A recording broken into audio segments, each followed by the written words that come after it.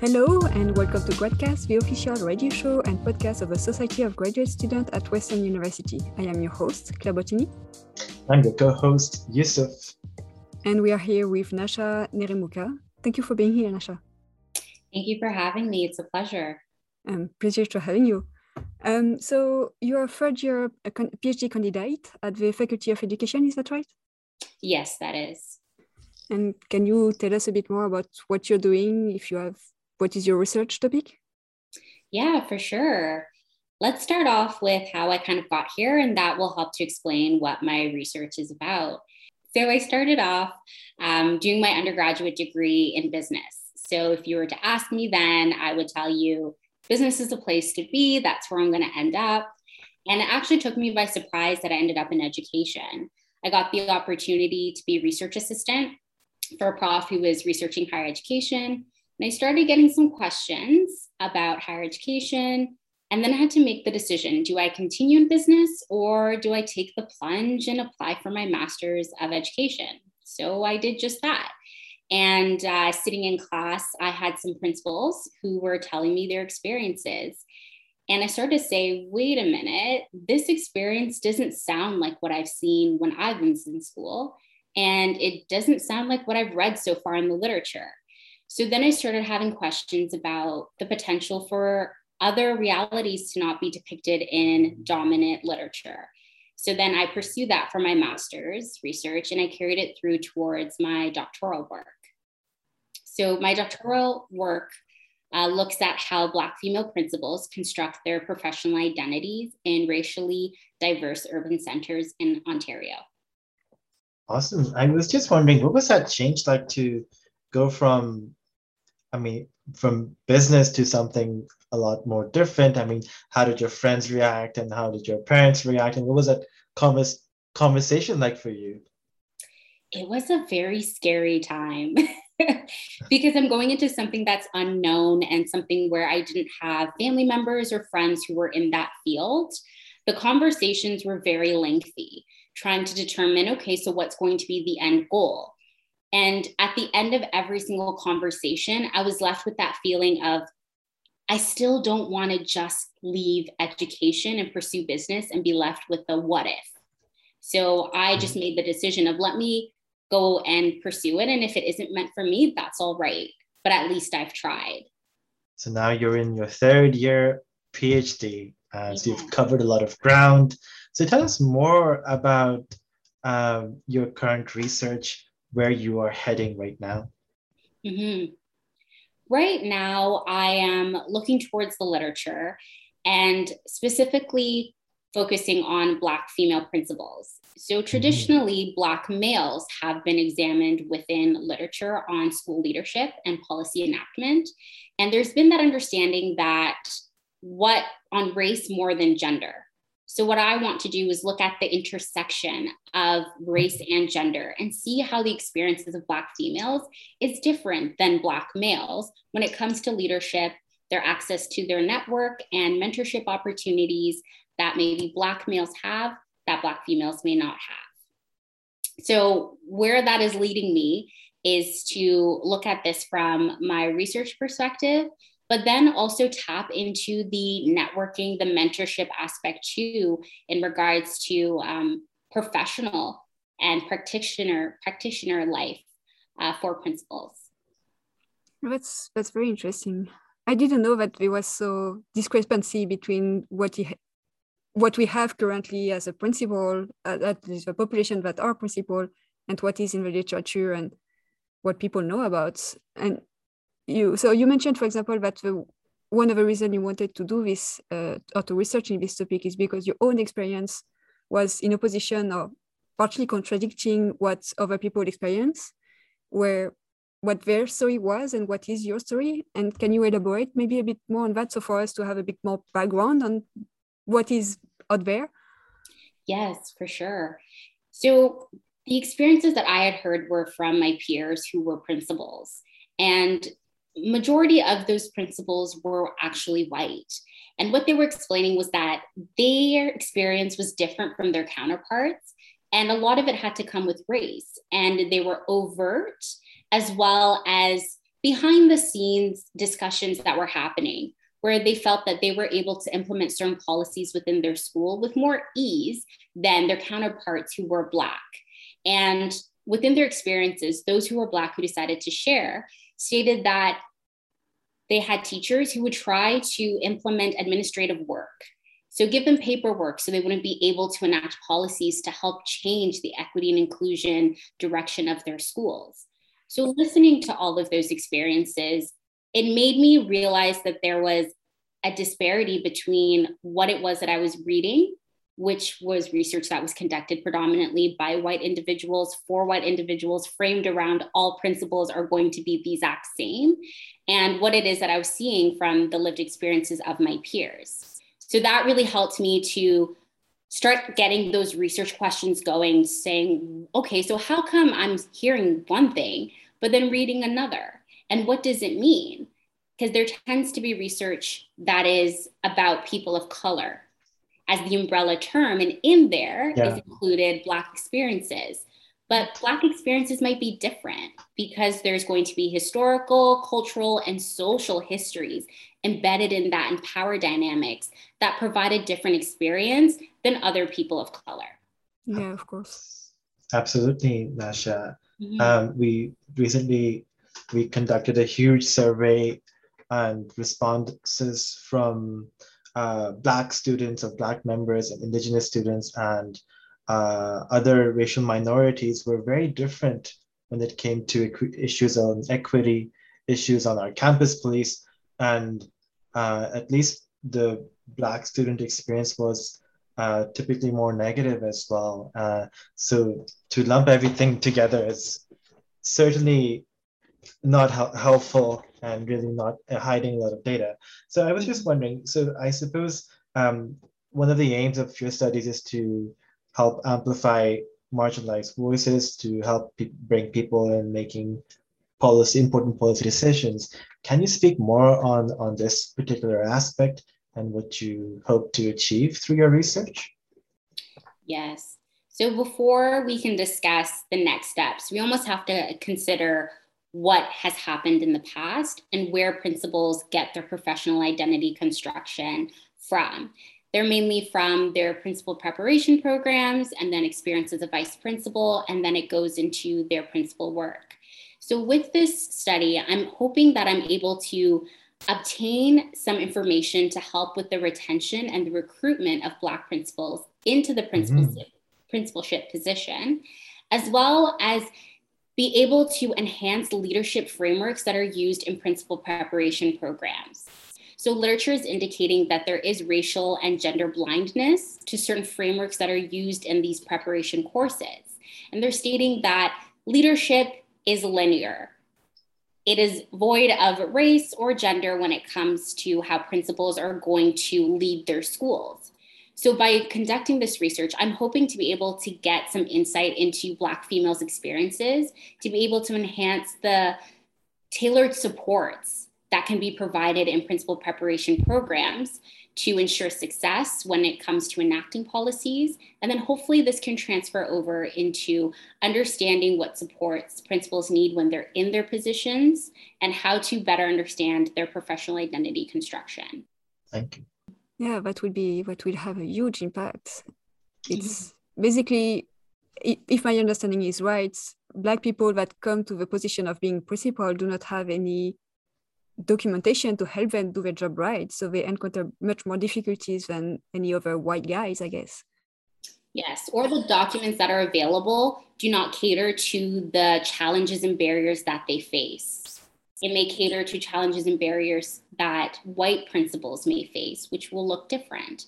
And then while in their position, they may not have the support to stay in their position, as well as aspiring Black teachers may not necessarily have the equipment that they need in order to pursue principalship if they're seeing that their colleagues are struggling while in that position. And something that you mentioned, you talk about recruitment, but also conserving, keeping the person in place when they are. Is there really, it's not really, you say, so I guess it is there that I'm guessing people of color do not stay in their position for as long as a white person, I guess. Do you know by how much, how many years less they stay in their position? I don't necessarily know the statistics for that. One of the challenges is that there isn't a lot of research on Black principals to begin with. Okay. Especially within the Canadian context. There's almost that fallacy that Canada did not have the same or similar histories when it comes to slavery, discrimination, segregation that the US had. So there's a concentration of research within the US. And we're having a little bit of difficulty within the Canadian context getting that information. So hopefully, as acknowledgement and awareness increases, I might be able to get those statistics on the discrepancy between the retention rates of white and Black principals. I do know that in racially diverse and in urban centers, there is a large increase of Black individuals that do not stay within the principal position. Simply just due to the obstacles and barriers that are faced. Nasha, you mentioned that you have interest in social cultural context when it comes to administrative education. Could you say something more about this aspect of your interest in research? Mm-hmm. Yes. So when looking at educational leadership, that in K-12, that's the area that I focus on. I'm looking towards intersectionality. I'm looking towards the micropolitics that are at play within the institution of education, and looking to how the intersectional identities overlap to create barriers and boundaries of exclusion for educational actors. One question I was wondering is, how is the day-to-day research going? So you mentioned that you were gathering literature to be able to compare what the literature is saying compared to other peer experience. So how do you get this peer experience? Is it interviews? Is it, are you following them with a notebook, or how are you conducting your research? Yeah, I'm doing life history and qualitative work. So with that, I'm going to be hopefully able to do face-to-face interviews with my participants. I think when discussing matters of race and gender, there is that benefit of myself being a Black researcher and being able to sit down with other Black principals and have an open conversation. So I'm hoping the interview will be able to obtain some great insight as to their day-to-day. As well, to supplement that, I'll be looking at policy documents to see exactly what it is that they have to enact within their schools and how that comes together with their experiences. Okay, interesting. I was wondering, have you been doing any collaborative work maybe with some of your peers, or are you engaged in any other project that is related to your main dissertation as well, that is of interest to you? My research interest is on organizational change and looking at principals. So I've been fortunate enough to look at the role of principalship and leadership and policy in different ways. And my supervisor, Dr. Gus Rivera, is doing amazing work in regards to the notion of space. So in those conversations, I've been able to contribute to some of his work on that. And I hope that as I progress further, I'll be able to dig a little bit deeper into looking at Black principals. Yeah, that's great. I think it's super helpful to have a supervisor who's supportive and not the other way around. But also I was wondering, has COVID made things a bit more difficult in doing some of the research that you want to do? And what are you hoping for in the coming year, for example? Yes, that's a great question, because I think the challenges that I face are not solely towards me, but I think graduate students as a whole, being the access to information. So when COVID hit, there was a lag between getting information that wasn't readily already available and having to wait for libraries to be able to make those book chapters available online. So already that was a step back in terms of access. And then the second being, our education system got hit really hard with COVID. So even thinking of conducting research, applications were not being accepted.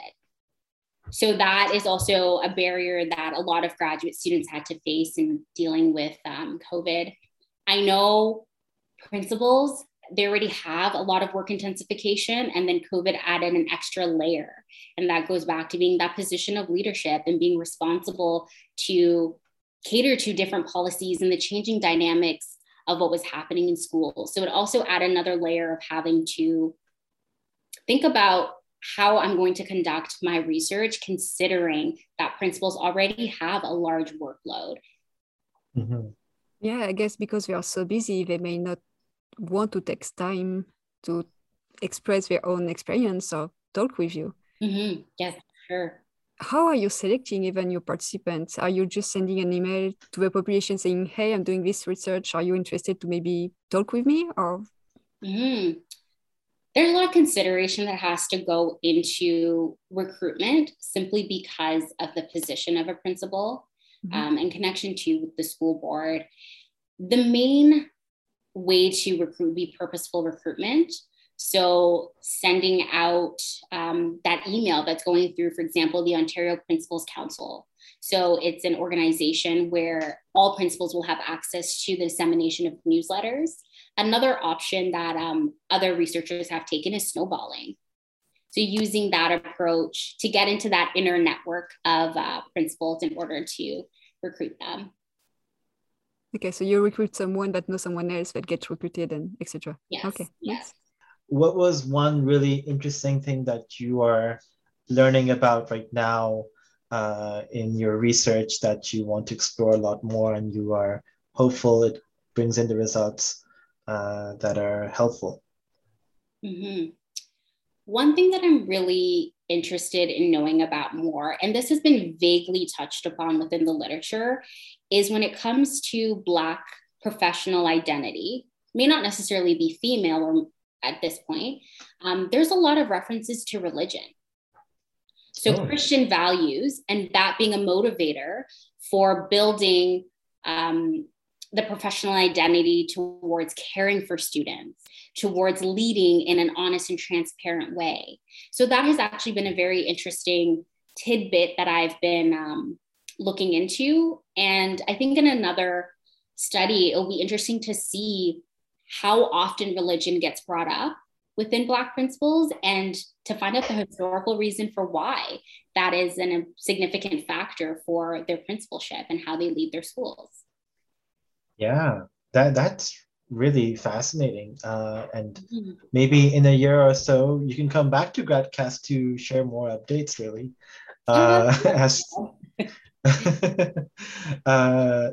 was also thinking, has there been a time where you sort of stopped in your research and rethought about what you were doing for a while, or wanted to take a different turn? Maybe if you can share a possible difficulty that you may have experienced in your research. Mm-hmm. Yes. When looking at educational leadership, there is a lot of information that is already out there. And sometimes there's contentions as well. So when I first was coming into my PhD, I thought, I'm going to continue what I did for my master's, which I looked at how principals enact equity and inclusive policies within high schools. So I thought, okay, for sure, I'm definitely going to follow that route, look at equity inclusive policies. But then we had a change of municipal government. And now equity and inclusion policies was not necessarily an item that took high priority. So I would go onto the websites that I used for the provincial websites that I used for my master's thesis, and they were no longer in existence. So now I had to reframe the way that I was going to look at my research, because you want research that's time sensitive, but also one that is going to last and have importance and significance for the population you're addressing. So then I decided, okay, let me look at our leadership framework. And specifically within Ontario, it can get a little bit daunting to look at the literature that's out there. And you can get caught up in looking at, what's the American context? What's the Australian context? Or the European context? So it really helped to narrow it down to just looking at Canada and looking at the systems of change that can be implemented. So I had to have a lot of conversations with my supervisor, had to go back to the drawing board and look to see what is possible, what is it that I'm interested in, and what is it that is going to spark a change within the targeted group that I wanted. Yeah, I was curious. So I'm guessing you choose to focus on population in Ontario because it's where you live and where it will have the most impact. Do you expect to see maybe some difference between regions, like Ontario versus Quebec versus over Saskatchewan? I don't know. Yes, there definitely would be differences. Education is provincially run. So each province is going to have different policies and different ways of leading schools. And I think also access to resources is a big contributing factor to differences that we see within our schools. Because although we may have these big overarching dreams for how to improve our schools, if we don't have the resources, it becomes a little bit harder to achieve those goals and the feasibility of those goals as well.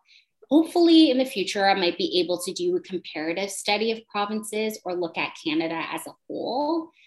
For now, with the groundwork, I'd like to stick within Ontario. And even within Ontario, there most likely will be stark differences between what's happening, for example, in London compared to what's happening in Ottawa or what's happening in Toronto. So I think that just that diversity in itself is something that's motivating to continue to keep studies within Ontario and see where that's going to lead. Yeah, so Nasha, the word on the street is that you are a member of SOGS, or the Society of Graduate Students Equity Committee. What made you decide to join that committee? And if you can share some of the maybe recent works in the past few months the committee is doing and what that means to you. Mm-hmm. So coming into my doctoral program, I wanted to get plugged in with the university in some capacity. I know some of the challenges were how to navigate academia as a graduate student and be a person of color and be Black. So I wanted to practice what I was preaching, that if I was going to do studies about leadership, that I too need to stand as a voice and join leadership opportunities where I can speak on behalf of people who are racialized and also provide opportunities for those who are non-racialized to become aware and to join different initiatives that we're doing on campus in order to better our community and better our culture at Western. So that's what initially led me to join. And also my faculty didn't have an equity group. So I thought it'd be great to get plugged in with the broader graduate society and see how some of the skills and knowledge I can gain from there can trickle down into my faculty, which was a great experience because then I helped to start our first equity committee within our faculty. And I have to give applause to the SOGS Equity Committee for helping me have the confidence and also the skills to be able to know how to conduct that within a university setting. Wow. Yeah. That's awesome. That's great. Yeah, you have such diverse background. It's impressive. And so you talk about how your research will hopefully have such an impact on the community, and I hope it will help people. I was wondering, where do you see yourself after your PhD? And do you have any projects, follow-up project, I mean? Yeah, so after I'm done my PhD, I'm hoping to pursue a professorship. And I'm hoping to carry forward some of the work that I'm doing and be able to open up different boundaries for exploring principalship and racial dilemmas that principals may face. And while I'm still in my PhD, I'm hoping to be able to attend different conferences. I'm writing a book chapter right now that looks at the different mentorship and accesses of support for principals. So I'm hoping there I might be able to touch upon some of the research that I've conducted. And I'm hoping to also just still continue to get plugged in. I know SOGS tomorrow has an event that we are hosting. And for all our viewers, I highly, highly encourage you to attend. Even if you just have it just for 10 minutes. Just come check it out. And I assure you, you're going to leave with some positive knowledge. And I'm hoping to just continue getting plugged in within the Western community. So maybe I can add on that. It's only because it's on tomorrow. I mean, it's 23rd of March. So people who might be viewing this episode might be afterwards, but it's called Not Your Token. It's about Black empowerment. We've got Nicole Kanicki from Toronto, who's the EDI director, and also we had Dr. Upio Loya from Western, but unfortunately there was a family emergency. But Ashton Forrest, our Accessibility Commissioner, will be there to have a chat with Nicole Kanicki, and we're all supportive of this event. So since we're at the end of the event, Nasha, would you like to share any information or how people can connect with you or ask questions? Mm-hmm. Yes, I encourage you to check out my website. It's www.nashaneramuka, so NYASHANYEREYEMHUKA.com. And there you'll find some information about more of my work as well. You can contact me through there. You can also contact me via email at nnyreye@uwo.com to ask more information about my work. Nice. I'm very impressed. I think your study will have, at least I hope it will have a huge impact. It's impressive, at least. It's not my field, but from far away, it's looked very impressive. So I'm looking forward to see how it develops. For sure. Okay, thank you so much for having me. It was a pleasure having a discussion with you both. Thank you. So thanks a lot. It was great. And with this, this has been GradCast, the official radio show and podcast of the Society of Graduate Students at Western University. I've been your host, Yusuf, and my co-host was Claire. We've been speaking with Nasha, and this episode was produced by our own chair, Ariel Frame. If you would like to be involved with the show or get in contact with us, email us at gradcastradio@gmail.com. You can follow us on Instagram, Facebook, or Twitter at GradCastRadio. To listen to us, we are on Radio Western 94.9 FM. You can also find all of our episodes on our website at gradcast.ca or on podcast apps like Podbean, iTunes, and Spotify. Alternatively, select podcasts have been uploaded to YouTube at GradCast Radio. Thank you for listening and have an amazing night or day or whatever time it is.